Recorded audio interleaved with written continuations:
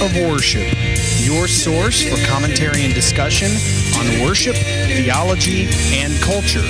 I'm your host, Dr. Jonathan Michael Jones.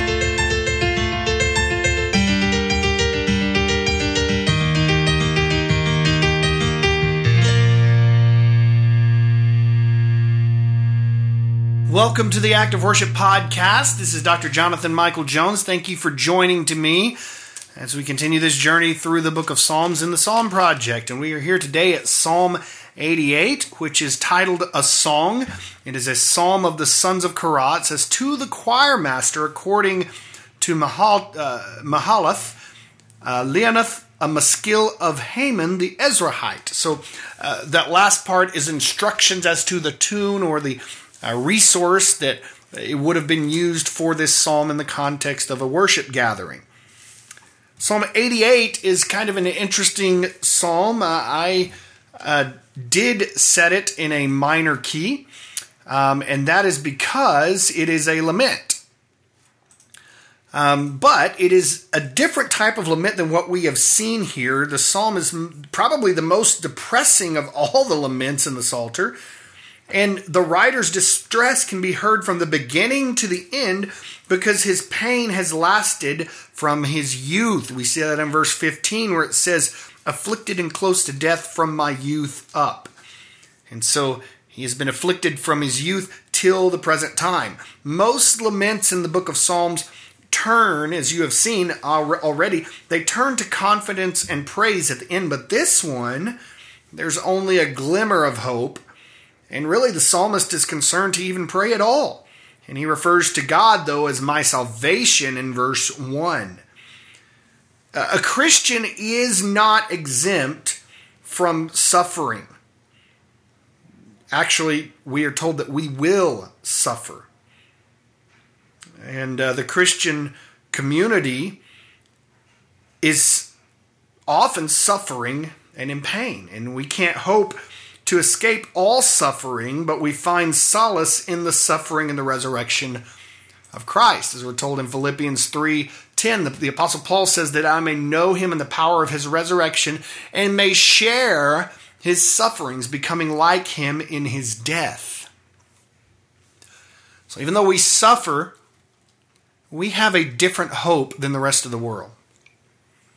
So let me read for you Psalm 88 and we'll get into breaking this down. Psalm 88. O Lord God of my salvation, I cry out day and night before you. Let my prayer come before you. Incline your ear to my cry. For my soul is full of troubles and my life draws near to Sheol. I am counted among those who go down to the pit. I am a man who has no strength, like one set loose among the dead, like the slain that lie in the grave, like those whom you remember no more. For they are cut off from your hand. You have put me in the depths of the pit, in the regions dark and deep. Your wrath lies heavy upon me, and you overwhelm me with all your waves. You have cursed my companions to shun me, or you have caused my companions to shun me. You have made me a horror to them. I am shut in so that I cannot escape. My eye grows dim through sorrow. Every day I call upon you, O Lord. I spread out my hands to you. Do you work wonders for the dead? Do the departed rise up to praise you? Is your steadfast love declared in the grave, or your faithfulness in abandon? Are your wonders known in the darkness, or your righteousness in the land of forgetfulness? But I, O Lord, cry to you. In the morning my prayer comes before you. O Lord, why do you cast my soul away? Why do you hide your face from me? Afflicted and close to death, from my youth up, I suffer your terrors. I am helpless. Your wrath has swept over me. Your dreadful assaults destroy me. They surround me like a flood all day long. They close in on me together. You have caused my beloved and my friend to shun me. My companions have become darkness. Okay, so very downcast and depressing psalm here.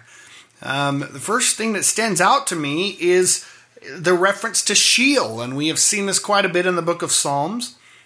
Verse 3, my soul is full of troubles and my life draws near to Sheol. This is the place of the dead, the grave. Verse 5. Like one set loose among the dead.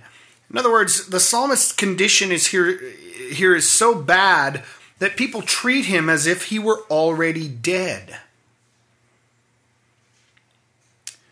Verse 8.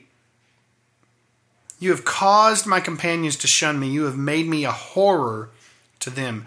The psalmist's unhappiness is reminiscent of the suffering of Job here.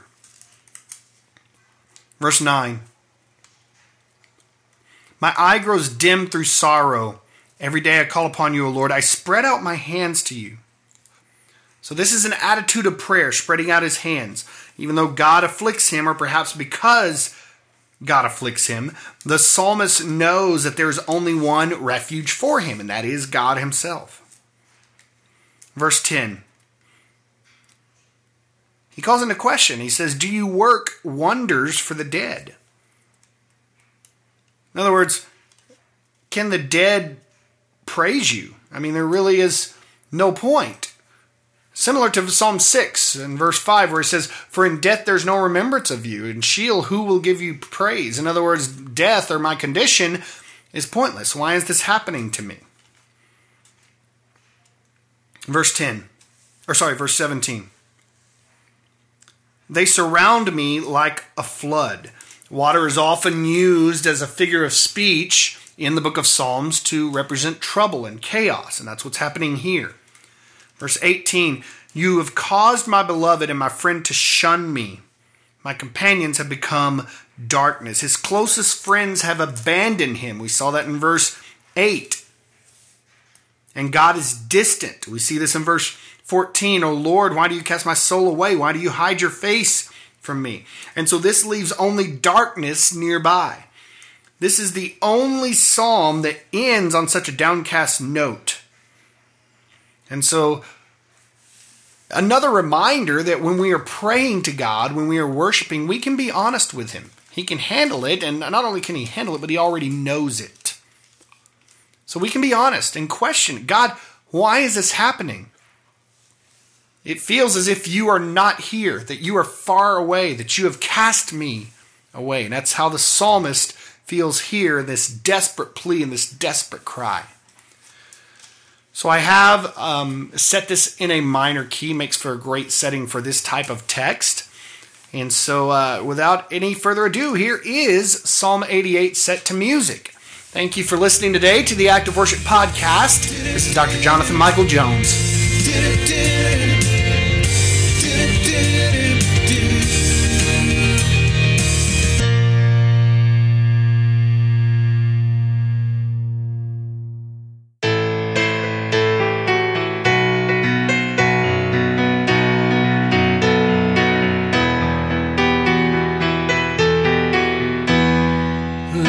My salvation you, O God, supplied. All day and night before you I have cried. Oh, let my prayer before your presence arise. Your ear inclined to hear my pleading cries. My soul is full of anxious cares and gloom. My weary life draws near the silent tomb. I count as those that to the pit descend. I'm like the man whose strength is at an end. As one cast off among the dead am I. I'm like the slain ones, a grave I lie, whom you do not remember anymore. Cut off from your hand were none restored. By you within the lowest pit I'm laid, in deeps and in the place of darkest shade. On me your anger pressed down heavily, and all your breaking waves afflicted me. My former friends you have estranged from me. Yes, their abhorrence you have made me be. Shut up, am I imprisoned, here must stay.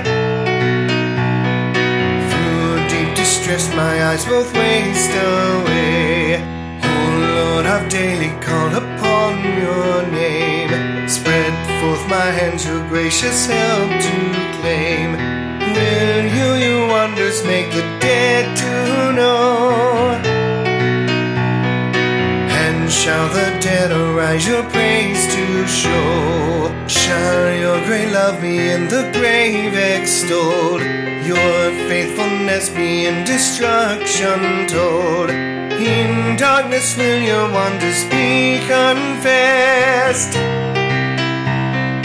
Where memories fade, who knows your righteousness? But unto you, O Lord, for help I've cried. My prayer shall raise to you with morning light. O Lord, why cast my soul away from you? Why do you keep your face hid from my view? From youth I've been distressed, about to die. Your terrors I have borne, distraught was I. Your burning anger over me has passed. Your terrors all have cut me off at last. All day like floods your terrors round me surged. They cover me, by them I've been submerged. By you I am all of my friends bereft. And those who love me are in darkness left.